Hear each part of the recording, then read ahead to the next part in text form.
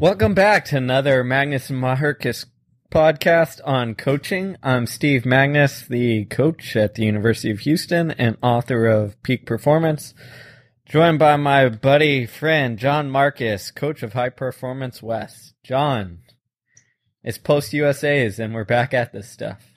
We're here. I'm been on it, man. We're trying to give the people what they want. It's summertime. Let's do it. That's right. Podcast every day to get some of these in the bag, right? Oh, amen. Yes, every day. No, not going to happen. Sorry. No, not. But we appreciate you guys listening. So this week we're going to talk about the two-way street of coaching versus the one-way information flow. And what we mean by that is, well, I'll tee it up and then you can go ramble on, John, is that a lot of times what happens is the power dynamics for a coach is set up so that we are the information purveyors. We give away things and expect our audience to learn, right? And our athletes to learn, adapt, and grow from the information we provide. But rarely do we expect to learn from them, meaning that we see the athletes as the receivers and not the givers of information. And as we've talked about before, and as we'll get into a little bit more, is that model constrains you as a coach. It prevents you from evolving with your athlete and kind of gets you stuck in a place that is, and stuck in a rut that is hard to get out of. It's a false positive in a lot of ways. At least that's how I take it. We, as coaches, we talk about certifications. Oh, I went to this conference. Like, you're listening to this podcast. I mean, other podcasts, reading books, like all those things are ingredients to help make you better at what you're passionate about, which hopefully is helping other people reach their peak from a performance standpoint, but also, a human being standpoint. But we forget the actual ingredient that you need the most of is that time with your athletes, because they're going to teach you, if you're open to it, more than any course, book, podcast, unfortunately, can. despite the, the fables that we tell ourselves. And you have to be open and aware. I always am curious when I see coaches put certain limitations on a workout or a session on your athlete, being like, hey, there's a speed limit today. You can't go faster than this.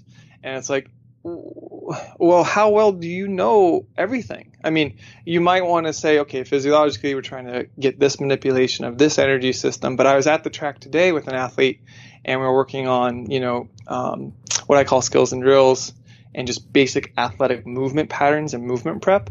And I, told her, I go, look, you're not just this isolated entity of systems, and these systems work here in this world. You're also, a very intelligent and psychologically, powerful human being. And so we're trying to wed the two, right? Physiology, psychology. It's together. You can't be departed, yet we want to slice a knife through it. And that is what the athletes can tell you, because how many times have you had an athlete or multiple athletes go out and just nail workout after workout, run it, tee it up on the nose, spot on. I mean, Steve and I had this talk last year about Leah Wallace when he was coaching. Like, he was so excited. Oh man, Leah's just cranking sessions out. She looks great. It's awesome. And then they get to races and they just run flat, or they run scared, or they don't kind of race to the capacity that is indicative of their body of work and workouts. And then you throw all the papers up in stopwatches and you go, I don't know what's going on. She's a head case. It's like, no. That's the most valuable opportunity. That's the most important time to learn and figure out how to solve the puzzle that is this athlete. Well, and that's what we're doing. Yeah. And, you brought up that, which is interesting. And I think the head case model is actually a signal to coaches to stop learning, right? Because as soon as you label someone as a head case, then that alleviates your responsibility in figuring out what the issue is. Because you've assigned the answer to be some mysterious thing in their mind that you can't figure out, and maybe some crazy sports psychologist expert guru can figure it out. But it's not anything that you have control over. And I think doing that, it's like a death sentence to any development for that athlete, but it's also a death sentence to any development and growth as a coach. Because the reality is that those athletes who give you problems, who don't, respond in the normal traditional way or have these roadblocks, those are the ones you're going to grow and learn from the most. Because once you figure out that problem, all of a sudden it's like, oh, all right, like I'm not limited by what the textbook says or what I heard at this one course or convention or whatever have you. Like, crazy different things work. I just have to put my mind to it and try and figure it out. And, the first time I ever learned this was way back in the day when I was coaching high school runners. And my top kid came down with mono his senior year in February, right? Ryan Donor, who's, All-American at Texas, ran at U.S. Champs in the 10K. So really good kid, and he was a good kid in high school. And came down with mono, and the choice was very simple. It's like, well, do you just say, oh, forget it? Like, you've run pretty well, you've never won a state championship, but, you got mono, so it's a death nail, so go home, rest, and don't do anything. Or do we say, you know what? It's a big problem, and most people say, you can't train with it, and we're not going to put, your future career in jeopardy, but let's try and figure something out. So we started trying crazy kind of workout ideas of hey, we know running when, getting in a hole when you have mono sets you back, so let's just stop everything before we get in a hole. And if that's 100-meter strides, it's 100-meter strides. But the point was, we tried all this crazy training that I never had any idea that I'd ever use. But it worked. And after learning that, what I came to realize is that every athlete who presents an out-of-the-box problem, your quote-unquote head case athletes, they're an opportunity to learn. And if you take the time and go for it and say, hey, this really is no risk because, such and such coach has written you off, or you've been performing horribly. Let's just try something new and try something and really put our minds to it and dig deep and try and get at a cause and just theorize and come about it. You might fail, you might end up wrong, but a lot of times you end up figuring out this piece to the puzzle that, no one ever has talked about. And that's, the beauty of having an engaged and enrolled athlete like that. That's step one, right? Is making sure, the athlete or group or team you're working at is enrolled on the journey. We're talking about athletes here who want to be competitive, want to do well, but for a reason, there's trepidation when it comes to competing, not the person who goes through the motions and who, is just showing up, but then is living a very mischievous and devious lifestyle away from the practice track or, the park where you're doing your intervals and long runs and such. So that's step one, just understanding when someone's having difficulty expressing their capacity and they're fully enrolled and engaged, is getting them to get to that next level. And that's the beauty of it, is you have to figure out how to sell the dream. One of my favorite Picasso quotes is he always says, I'm always doing things I can't do. And that's how I get to do them. I mean, because he's just a creative artist. He's saying, hey, I don't know if this is going to work. It might not work, and that's okay. But we're going to give it a shot and see if it does, if you're enrolled and you're okay with experimenting like this. And a lot of times we get caught up in the replicability to say, if I do X, Y, Z amount of prescriptive activities in this sequence, then I know I'm going to get this end result. I'm going to move my PR or my ability to run this mark from here to there. And sometimes, especially when you get a higher level athlete or an athlete who's really excited and engaged, it falls short. The result from the impetus that is there, because you're missing key components and key ingredients, which is that enrollment in that activity to try things and see if they work. Because, it's like life, right? There's a lot more downs than ups. But that's what makes the up so sweet, is because you had to deal with the downs. And every time you have a tricky situation, a tricky puzzle to solve, you may not know the absolute perfect solution, but just say, hey, I'm here to solve this puzzle with you. And the best thing that is going to come out of this is we're both going to be better puzzle solvers.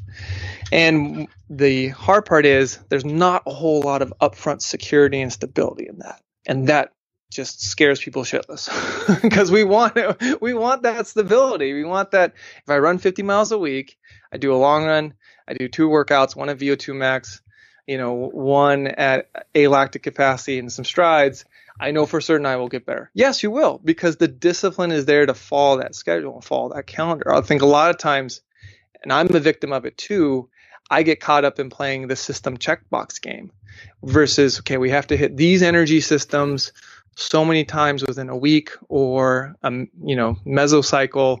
And if we don't, all of a sudden we're ill preparing the athlete. But again, it's how do we know we're isolating that energy system, and how do we know when too much is too much and too little is too little? I've gravitated now towards, with athletes I work with, giving a workout prescription, saying, okay, here's the session, explaining the point of the session, and saying, here are the paces that I have just come up with, and these are the ballpark I think that is going to be of value.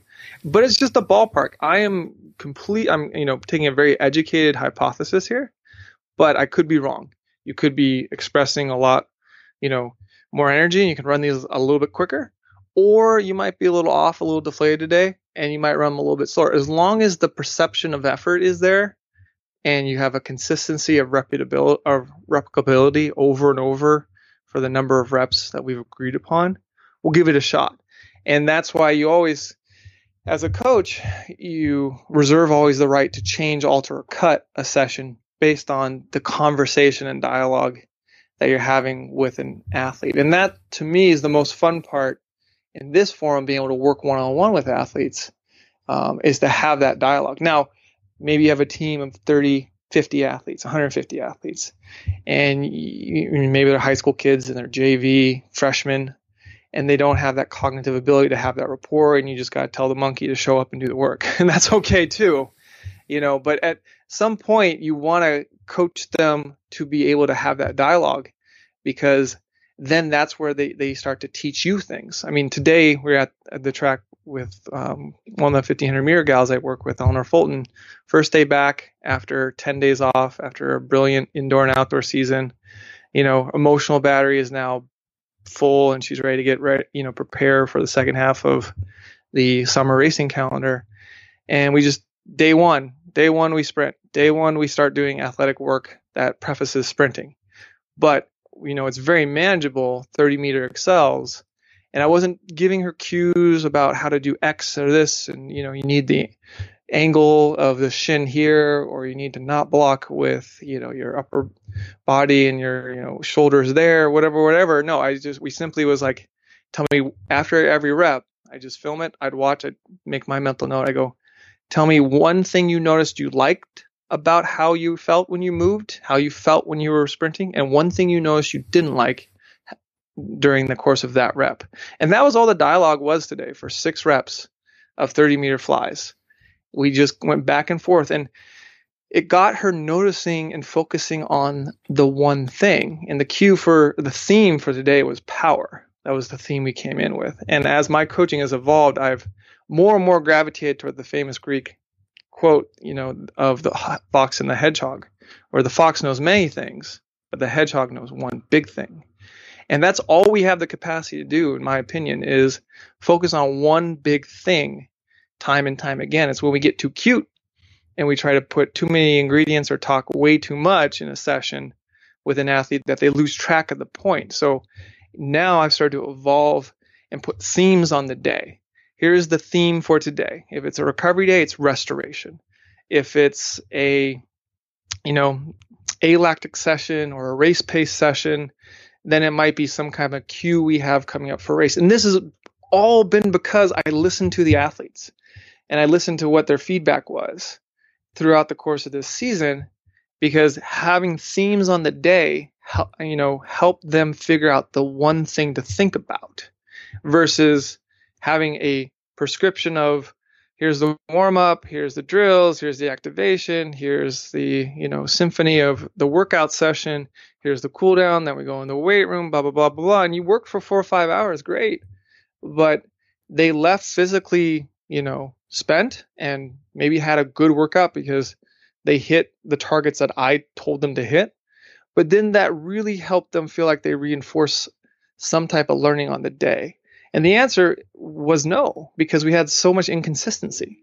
But now, if you look back at results from, say, 2 people who really have latched onto this season that I've been working with, Eleanor Fulton and Daniel Herrera, man, they've been consistent as all heck. Like Eleanor's been running like 412, 412, 412. It became funny because he was just like nailing it the whole time.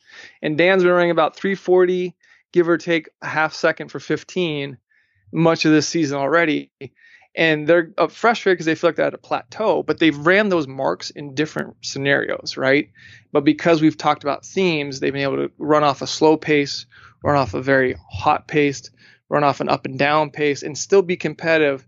And the end result ends up being that time, but they're at least highly consistent instead of this huge fluctuation of variance because they're able to come back to the theme that counts. And they're like, oh, coach, I'm able to focus on this one thing. And it's really freeing.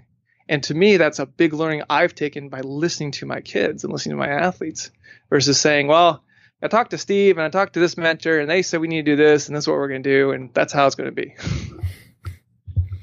Yeah. When you talk about that stuff, it really gets me thinking about like intent and on like going through the motions and having intent on what you're doing. And like what I've talked about a lot of times this year with my college team is pulled people aside and said not only don't just worry about hitting the times and making your intent to run 60 seconds for this 400-meter repeat. Instead, like cue in on what you're thinking about and realize like where you're directing your attention and what the focus is on and developing some of those mental, psychological, like cues or coping skills that we're going to utilize in a race and developing a wide range of those during practice so that when it comes race time, like all you have to worry about is like a cue here or a cue there. And it's just like ingraining that. So very similar to along the lines of like themes for the day. Sometimes we'll be all right, this time I want you to feel like you're flowing along or like in a rhythm, or this time I really want you to focus on, maintaining, keeping your shoulders down or making sure you don't get tight, or just giving one simple cue to work on at a time instead of like overwhelming people. And when I think about how I've evolved in changing mechanics and stuff like that and giving biomechanical cues, is that's probably the one big change is that we don't talk about shin angles or, exact foot placement or things like that. It's more of go run 100. Tell me what you felt. Be like, okay, that might be what you needed to feel or it might not be. And then we extrapolate and change one thing. And it's like, all right, this time for this one, more power. Like focus on powerful, good hip extension, whatever you want to call it, whatever your cue is, and just saying like, this is it. Like, don't try and be perfect on everything. Let's take it one piece, one chunk at a time, and not deviate or not worry about too many things. And, I teach a summer course with a bunch of, strength and conditioning coaches in the UK. It's a bunch of graduate school kids, and they're great. But what's always interesting to me is I always teach a lecture on running mechanics. And because I have to squeeze so much information practically into a 2-hour session. I remember when the first time I did it, I tried to squeeze in all this information, and then I had them do some running and some drills and stuff like that. And from beginning to end, the first group, like they changed a little bit, but it really wasn't very worthy. right? Mm-hmm. Yep. I could tell that they were going to go home and say like, well, I got told these 6, 7, 8, 9 things are important for running mechanics, but I have no idea what it means or how to translate this over, right? So in trying to get better and refining my own coaching, I came back with the next group and then the next year and refined more. And I just said, all right, like what, obviously these guys aren't going to grasp a whole mechanics lesson in 2 hours and do drills and running and all that stuff in it. So what sensations am I trying to get across? And I just broke it down into like how it should feel, right? Right. And we broke it down into like, all right, this is running. Okay. I want you to feel powerful application of force. And then all we did was focus on like simple drills of really pushing down into the ground. All right. Everyone know what power feels like? Yeah, we know what power feels like now. All right. Now we're going to go to the second thing. And it was just like, I stole this one, from the Oregon strength and conditioning coach, Jimmy Radcliffe. He said, all right, when we hit the ground, we want to be like a bouncy ball and not a tomato. You know, what does that mean? All right, like let's just do some like easy jump roping and feel like we're a bouncy ball. Good reactive off the ground, bouncy ball. Right. All right, you got that? All right, next one. We just want to be smooth up top where everything's going forward. So no big rotation, no getting tight, just smooth and relaxed up top, whatever that means. And like you give them these 3 big overarching cues and the reception was, I might not know exactly how, like what perfect looks like, but I know what the sensation is I'm after.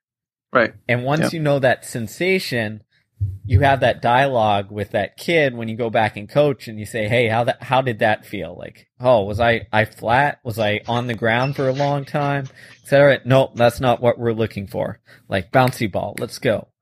And I think sometimes we just overcomplicate the hell out of it, and get nowhere instead of getting, you know, the basic sensations of it and get 90% of the way.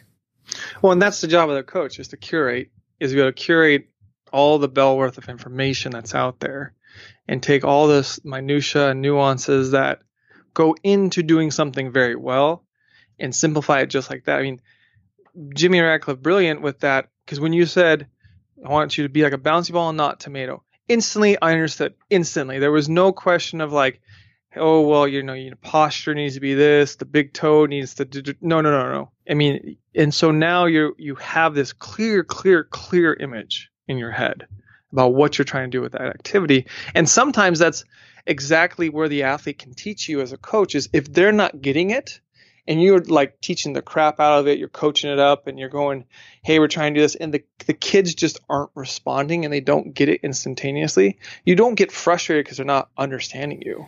You just take that as feedback of, my cues aren't clear enough, because it should be bouncy ball and tomato. That's very clear. I mean, a 5-year-old can pick that up because they know the difference. And that is hard. Don't get me wrong. Like being able to communicate that clearly and concisely with that type of metaphor, very difficult.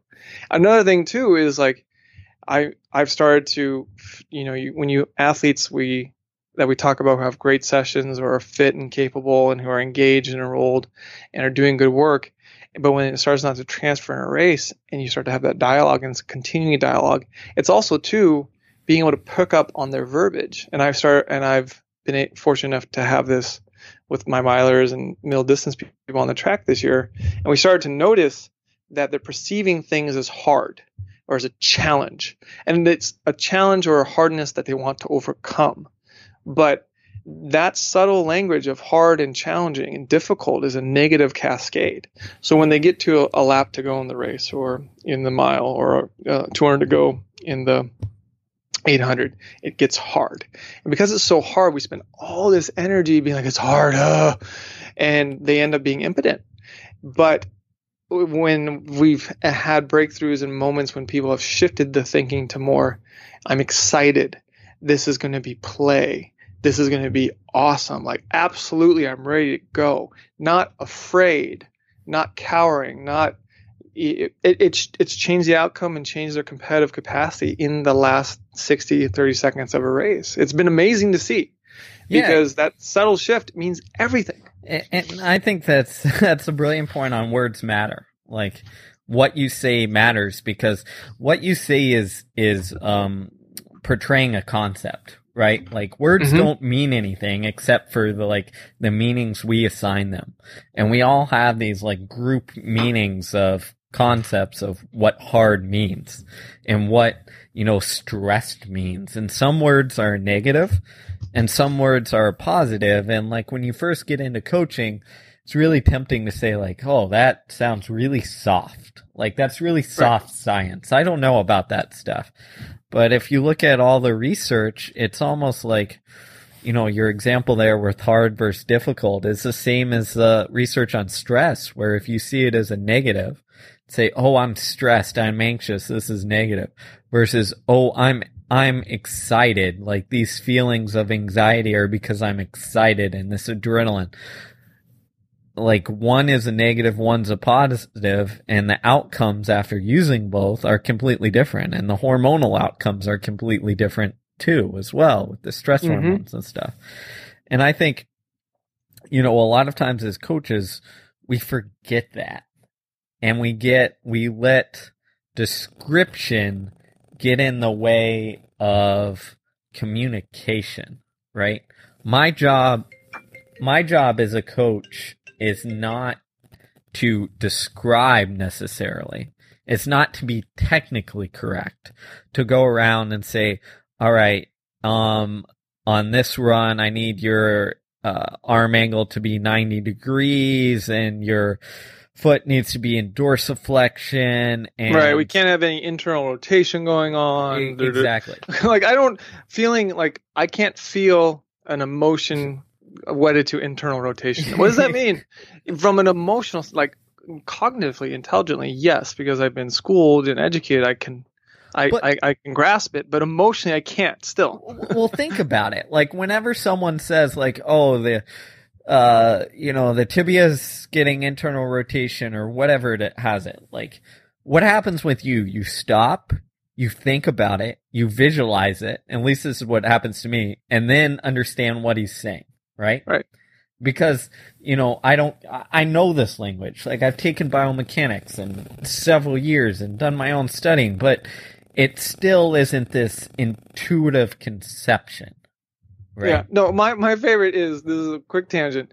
They go to a very capable, very young and enthusiastic, either PT or sports scientist or sports performance person or massage therapist, some type of, well-intending therapist. And they break the athlete down and they're like, well, you pronate here, this is off. Like, and they just go through this cascade and they give an athlete, synopsis, and everything's just off course. And the athlete comes to me like, I went and saw them and like, all this stuff is wrong. I go,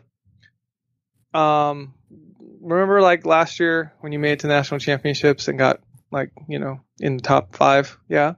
Was all that stuff wrong then? Well, I guess. Go, yeah, it's okay. Like, I mean, we can get better. We definitely can get better. So it's not a liability. Like, there's a high value in that. But to go and say there's all these things now I need to fix because it's limiting me or whatever, it's like, well, yes, but let's break it down in the correct frame of reference, so that it can be a value rather than overwhelming. Right. I mean, did you see, I'm sure you did, that tweet I tweeted out about the 10K foot strikes by the BYU biomechanist. And it was beautiful because what it was is the foot strike of every single runner in the 10K at U.S. Nationals.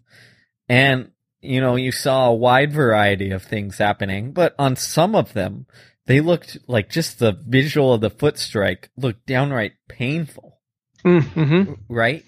And, your initial reaction is to be like, oh, gosh, like, change that. And maybe, maybe over time it would help them. But at the same point, you have to consider the flip side and say, all right, this so-and-so guy just got 6th at nationals in the 10K and, made it there and maybe ran a PR to get there, whatever he had to do. Like, he's pretty damn good, or she's pretty damn good.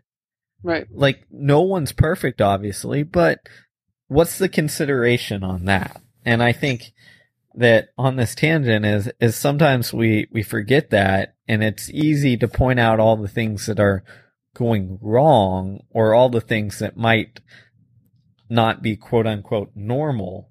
But the question as a coach you have to always ask is, does that really matter? And what's the risk versus the reward? Exactly. And it goes back to language versus if you frame a workout or a racing opportunity correctly, you can extract a lot more than you know is capable, and even the athletes know is capable. Because if you say, okay, guys, hard session today, we got 10 times 400 at 60 with 200 jog. It's going to be really tough and challenging, but you can do it. Or do you say, we got an excellent opportunity to get better. You're going to walk away from this session having completed it, no matter what marks you hit, as long as you give everything you have, significantly better than you're starting off now. And so all of a sudden you've changed from, oh, it's going to be hard, it's going to be challenging, I'm stressed out, to like, man, this is excellent, this is awesome. Okay, coach just said we got to give it all we got. We're going to get better no matter what. This is going to be great, man. All right, let's have some fun. And when that subtle shift, it's the same session, on paper. But how you framed it is everything. I mean, I told an athlete the other day, she was doing a session, and you could tell after the first rep, it was like, oh, this is hard. And, I was like, you could see her taking a lap recovery jog, and the weight on her shoulder of being ready to do the next rep was so, apparent that I was like, what are you thinking about? And she goes, well, the next rep's going to be hard. I go, hey, enjoy this recovery lap. Like, this is ice cream. Eat your ice cream. Have fun. Like, don't worry about how much sugar or calories your ice cream has. Just enjoy every bite without any worry for what the scale is going to be like tomorrow. So be right here, right now, present on the recovery lap, and enjoy how easy and relaxing and rejuvenating it is. Then when you get over there to the start for the next rep, we'll talk about the next rep. But don't put the weight and make the recovery rep, the rejuvenation, component of your session, not accomplish its aim. And then she got over a couple minutes later. I go, well, what do you think? Oh, it's going to be hard. I don't know if I can do it. I was like, I don't know if you can do it either, but we're going to see. Like, just go and we'll see if you can do it. And if you can't, you can't. If you can do it better, you can do it. Just focus on the feeling and the rhythm that this rep is designed to ignite. And if you do that, and you're not a slave to your watch, and use your watch as a recording tool rather than as a directing tool, and you might do better than you think, or you might, burn down in flames. I don't know, but we're not going to judge it. We're not going to judge it. And because I was able to frame that session with her in that capacity, man, she nailed it. Like, home run out of the park, ran paces faster than I had prescribed and felt good and peppy and powerful. And this was someone who was coming in being like, oh, coach, I'm a little sluggish today. I'm a little sore from those rejuvenation drills we did the other day. They hit some like interesting spots. And I go, that's fine. Well, we'll just, we'll take it rep by rep. Yeah, no, so much of it is how you frame it and how you define success or failure. And also, like, that was a great example there of how you can create a dynamic where it's not pass or fail. It's not fear of failure in the sense of, like, it's no longer a grade. Like, you're not getting a grade for the workout. Exactly. I think that happens way too much, is that we get in this environment of like, oh, well, I'm getting graded. I didn't hit the times on the paper, or I didn't do up to my expectations. And all of a sudden I didn't follow the race plan to a T, and that's why I didn't run well. Yeah. But it's, all that kind of, cajoling and well-intended planning, if it's, superficial, it creates rigidity. And that rigidity is the death sentence. But if it's good planning that has flexibility inherently built into the plan, the ability to go out and create, the ability to see what the circumstances are, and then respond aptly and intelligently in the moment, that's a great plan. But that shift, like the difference between those two plans with rigidity versus structure, is very, it takes a lot of thoughtful consideration to employ. You just can't copy and paste it from last year. Yeah, and I think my favorite example on the framing aspect is how many times have you had athletes go into like their Tuesday or Wednesday session before their big race, right? Oh yeah. And they know, they're like, oh, this is an easy session. Like, even if you haven't said it, they're convinced like, oh, this is an easy session. I'm just going to feel good. I'm not going to have to work that hard. And then they go into it and they start running and they're like, oh my gosh, this is way harder than it should have been. Yeah, something's wrong. I'm not going to do well. Yeah. I'm not going to do well now on race day because something's wrong. And it spirals, right, if you let it. And the funny part is, and that's the perfect demonstration of how framing it pre-race or pre-workout impacts how it actually feels, right? The reason that it felt harder than it should have is because you went in with the expectation that this is going to be super easy. So you feel trashed and horrible because your initial expectation is, oh, this is easy. And when if it's just slightly harder, well, that is now it's magnified, right? It's still, in the grand scheme of things, could be a 5 out of 10, but because you expected it to be a 2 out of 10, now you see it as like, oh my gosh, this is incredibly hard, and it can downward spiral really quickly. And I think that's why it's important not only to frame workouts, but also to frame races, right? I think people have this problem when they run like rounds and prelims too, right? When they say, oh, like I'm second or third fastest seated in this, so, I'm going to be okay. And meanwhile, you have the guy who's seated 9th out of 10 or whatever, and he's like, oh my gosh, this is going to be really hard. But I've just got to go. And this is my chance. And he ends up making the final. And you're like, why in the world did that guy make the final? Right. His expectations were like, this was going to be a hard race. So when it was a hard race, he was ready to go. The guy who thought, oh, I'm a shoo-in, like I've got a PR 4 seconds faster in the 1500.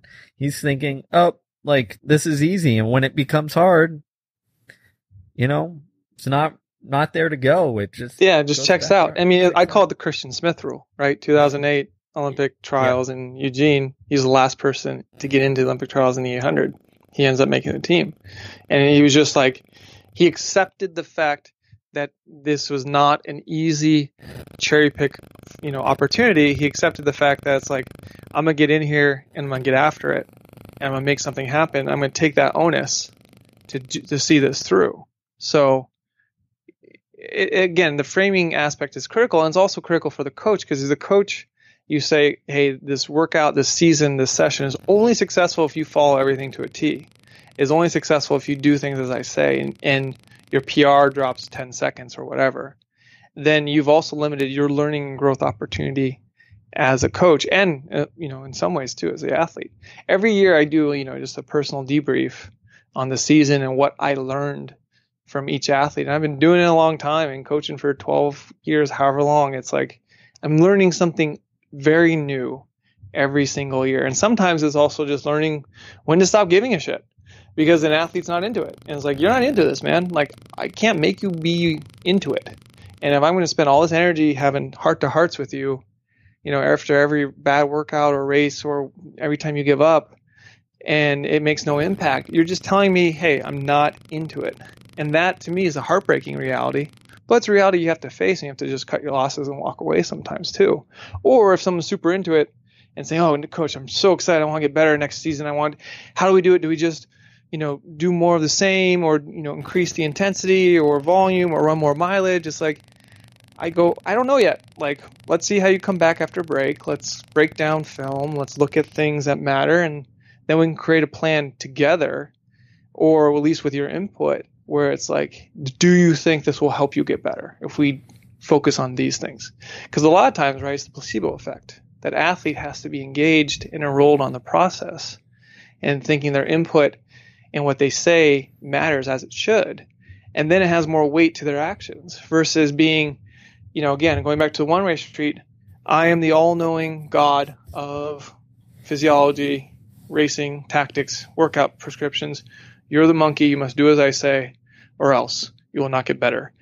That can work, but not in the short term. It can work, but long term, you're setting that person up to be crippled when it counts. And that's the whole goal to me as coaching, is pointing the path and saying, look, here's the path. I'm just the Sherpa. If you go that way, it will pay off. It's hard, windy, difficult. It's a single track. Not many people are taking that path. It's okay. But if this is where you want to go, is there to this level of competency or competitiveness, this is the path that I know best. And there may be a different path, and we get there and there's a bridge out or something. We have to find a detour. Hey, I'm here by your side and enrolled in that journey, because you know what? I'm going to find different ways and a better way and more effective ways to grow and communicate and be more concise and transparent and potent with what I'm trying to help you achieve, because you're going to force me to do that. And you not doing it, not being able to doing it, not being able to express it when it counts at a championship or race is going to make me stop and go, we did all this work for 6 months or a year, all these sessions in the gym and on the track and long runs, and we got to when it counts and they just wilted. What happened? It's not a product of not being physically ready and working hard. It's a product of something else. Or maybe it is the inverse. Like, man, we just got there and whoa, our doors got blown off. That person just got lit up out the back from the beginning. They were so ill-equipped physically for this. Now I know. And that, as a coach, to me is the exciting reason why you keep playing the game. It's because year in and year out, it's always different puzzles to solve and different growth opportunities for you and also your athletes. Yeah, no, I agree 100%. And I think that's why it comes back to like those words you said. They're powerful. It's a mutual journey towards something. And I think the most powerful words you can say as a coach after failing sometimes is like, well, I don't know what happened, but let's try and figure it out. Right? Mm-hmm. Let's figure out this thing. And, maybe this is it, maybe not, but let's figure out that journey. And I've had several instances of athletes, some pretty young, who I've sat there and said, I don't have the answer why you just ran horrible, but let's figure out what it is. And like, if you've got thoughts, let's hear them and let's have that discussion. And I think a lot of times coaches are very afraid to have that degree of almost vulnerability, because they're afraid that it shows weakness in the sense that, if I say this, then they'll learn that I don't have all the answers, right? Mm-hmm. And then they lose that mystique of, here's this coach who has all the right answers and is going to figure everything out for me. But that's not reality. And I think once you get out of that, fake reality there and have that acceptance, then it becomes this journey where both you and the athlete are in it together for the same thing and improving. And then your ego's gone and it becomes much less about how you made this athlete and much more about like, how can we both get this person to perform up to their potential, up to their capabilities. Right. And as the coach, your job is to, again, going back to selling the dream. I posted something on Twitter and a couple days ago that says, you're supposed to, as a coach, that ideally you're chasing their athlete's dream with them. And whatever their dream is, you say, okay, great, you're here. And then what you do is you just set them up. And, Steve and I have talked about this before, called winning the workout or winning, whatever kind of goal or intermediate steps you have. And it's just the same thing they do with archery, right? They set the targets close so they get used to hitting the bullseye. And then you set the target a little further back, increases the degree of difficulty. But you set it there and then they keep shooting until they're competent to hit those bullseyes. And then you keep moving the target further and further and further down and making it a little bit more complex, a little bit more difficult. But as long as they're used to hitting the bullseye, they're going to stick with it because they knew they were hitting the bullseye when the target was closer. A lot of times we just say, this is really hard, here's what it is, and we throw it all the way out there and it's, okay, you got to hit this bullseye first time out, and if you fail, and you don't do it correctly, no, it's your problem. Because I've coached XYZ number of champions and XYZ number of record holders, and I know what I'm doing. It's not my issue. It's your issue. No. If you're enrolled on the journey together as athlete coach, it's mutual cohabitation and ownership of that dream.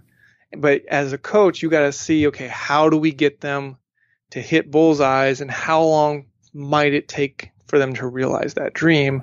If not, the trajectory is perfect, but also built in with the natural ups and downs of life. And that's, the fun part of the guessing game of it is, Steve, myself, Danny Mackey with the Brooks Beast, we're always talking and texting each other and getting each other's feedback, because we've all been doing it for a little while and we're all friends and we all value each other's opinions, but we don't know how to do it, for every different roadblock or barrier or expression or lack of engagement that an athlete presents us with. So we're like, I'm kind of stuck on this one, guys. What might you do? And that's the beauty of, again, learning through your network and learning through what the athlete's telling you, even when and most often when it's a negative. Like, that's the best growth opportunity, is when you fail or when a race does not go as desired or you're not competitive. We call running it horribly or, finishing, out the back or whatever. But now that is the most ripe time to learn, because everything, a lot of things that went into it didn't work. So now how do we solve the puzzle so it can work or put that person in position to work down the road? And that, I think, is what keeps me curious and hungry and coming back to this profession year in and year out, is its own little education of life. But unfortunately, there's no certificate for it. I'm not going to be a PhD of coaching, but you just keep playing the game, because when you start to get really good, and I've watched very competent, long-term successful coaches either coach or, have seen, videos of them coaching or talking about the cues and emphasis and themes that they talk about are very simple and straightforward, just like Jimmy Radcliffe's bouncy ball, not tomato. And you get it and it crystallizes. And you're like, oh, I would love that degree of mastery instead of babbling and babbling and babbling all the time. but that's what you see in really good coaches who have been around for a while, right? Yes. Yeah. It's, the reason they're really good is because they've had all these experiences where sometimes they've failed, sometimes they've encountered someone who didn't work out or didn't, meet their expectations or whatever have you, or they failed them, but they've learned it over time. I was correct. And had all this experience so that they could figure out like how to deliver that message in such a simple and clear way. Like, the only way that comes is from doing it over and over until you come and get that message, right? What doesn't happen is that it's not that we read 1,000 books or go to 1,000 courses or get enough certifications to hang on our wall. Like, those aren't the problems. That helps you with the average person, right? But it doesn't help you with the individual who comes to you with the difficult problems. And I think one of the lessons or one of the messages we're trying to get across in this is that every athlete who fails or that you fail is a huge opportunity to learn. And every race that goes poorly is another opportunity to figure out a different way to attack things, right? And it's not that you're pulling, different workouts out of a hat and just randomly guessing. It's about taking a deep dive and getting to a point where you can have that conversation with the athlete where it's like, okay, how do we mutually figure out how to move forward? One of my favorite experiences as a college coach is actually this summer.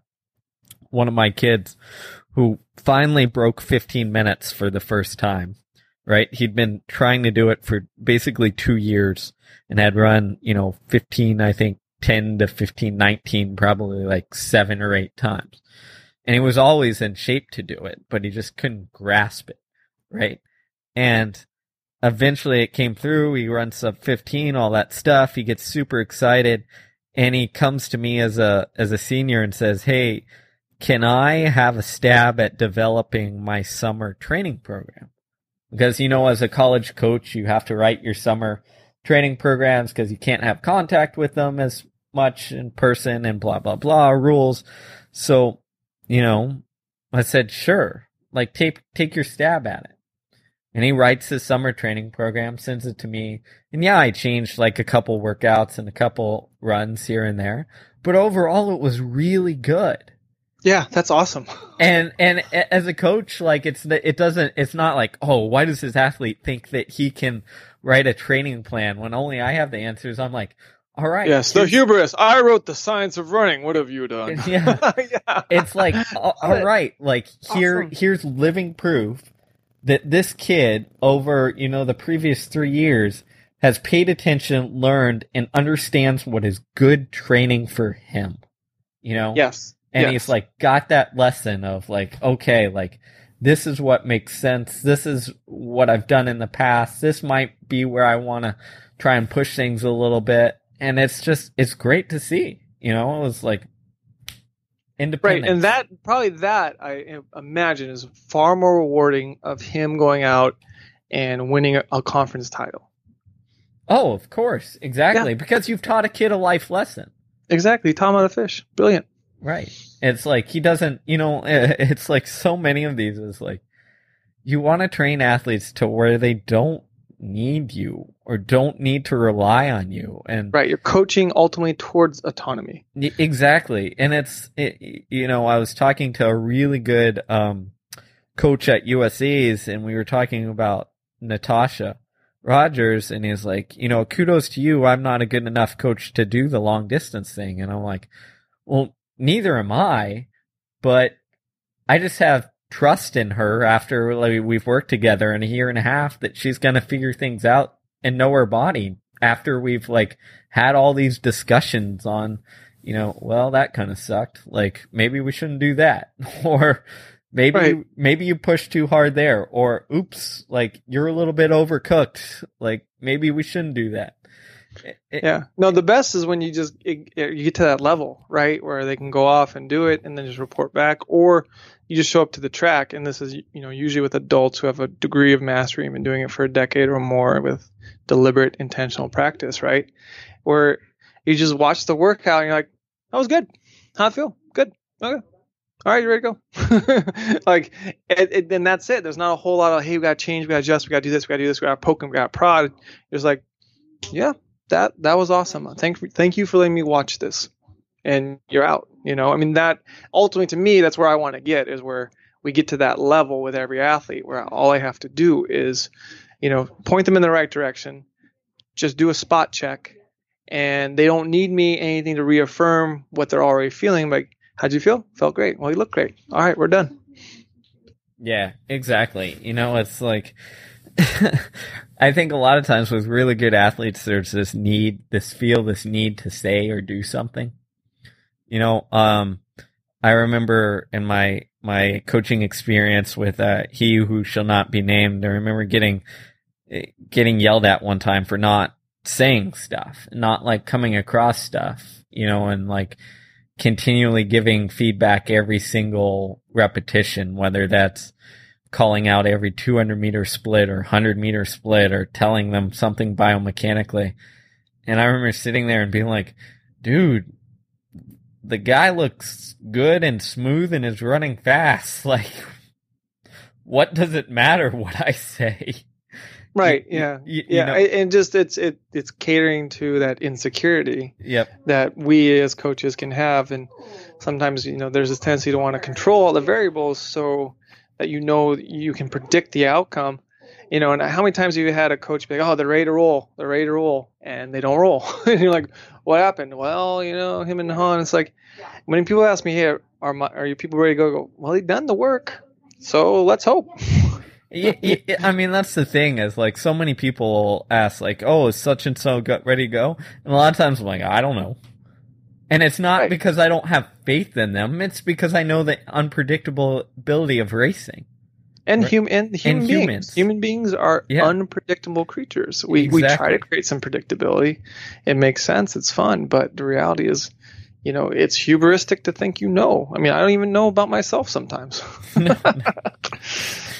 Very true. I don't know about you either. Well, thanks. No, it's an interesting thing to think of. And, I think tying everything back to each other is that in this, it's power dynamics matter, right? And it's tempting as the coach to want to be at the center and have all these other spokes outside, going outside where it's other people are looking up to you, right? But that dynamic only works with a very young crowd, who needs that difference in power dynamics initially. But right, it's not judge and defendant where you're sitting here and giving a sentence and saying, you must do as I say. And eventually you want to get to that excellent point you made with your male 5K runner of being like, how would you do it? And then seeing and then being like, well, a lot of this is very good. Here's a few holes. Let's try again. Great job. And that to me, because that's, you and I always come back to this, coaching is teaching. And that's where you want to get, is you want to teach them to be autonomous. Yeah, that's my future goal, is to just have other people write training plans and then just maybe like, oh, these two things, change that. Okay. Yeah, but that's how you also, going back to the two-way street though of it. If you take a judge and defendant mentality, it's going to be that one-way information highway. But if it's a push and a pull, a two-way, I am giving you information and they're expressing information in their feedback and or failure. And then you're learning how to cope with that and how to then coach them or better them from that expression of disappointment or failure. That's where the dialogue happens. And then you can start to talk about these higher level things. And it takes a high degree of security on the coach's part. And it also takes a high degree of vulnerability on the coach's part to being open to being wrong. And then being able to call it out and say, hey guys, I was wrong. Or I don't know. And that to me is the most secure, vulnerable way to approach this dynamic of creating a two-way street with your more mature and enrolled and engaged athlete that will yield, in at least of my experience, 100% of the time, bigger, juicier, riper fruit than just saying do it my way or else. Yep, exactly. So we'll leave it at that then. I think that's a good lesson to have, is that as a coach, it's easy to fall into the one-way street of coaching, but be receptive and realize that those head cases, those problem childs, those problem athletes, they're not a bad thing. They're an opportunity to grow and learn and expand your experience wealth so that sometime, hopefully, you can come up with something as brilliant as bouncy ball and not a tomato.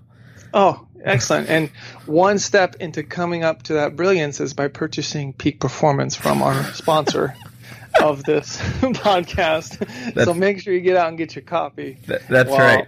While they're on the shelves, because they've been selling out, I hear. It's all those pearls of wisdom are in there. That's it. All from Brad, not myself. Yeah, shout out to our sponsor, Peak Performance. Get that book ASAP. All right, guys. Well, thanks again for everyone listening and giving feedback. Appreciate it, and we will keep knocking these things out. Yeah, we're here to give the people what they want. So thank you for listening.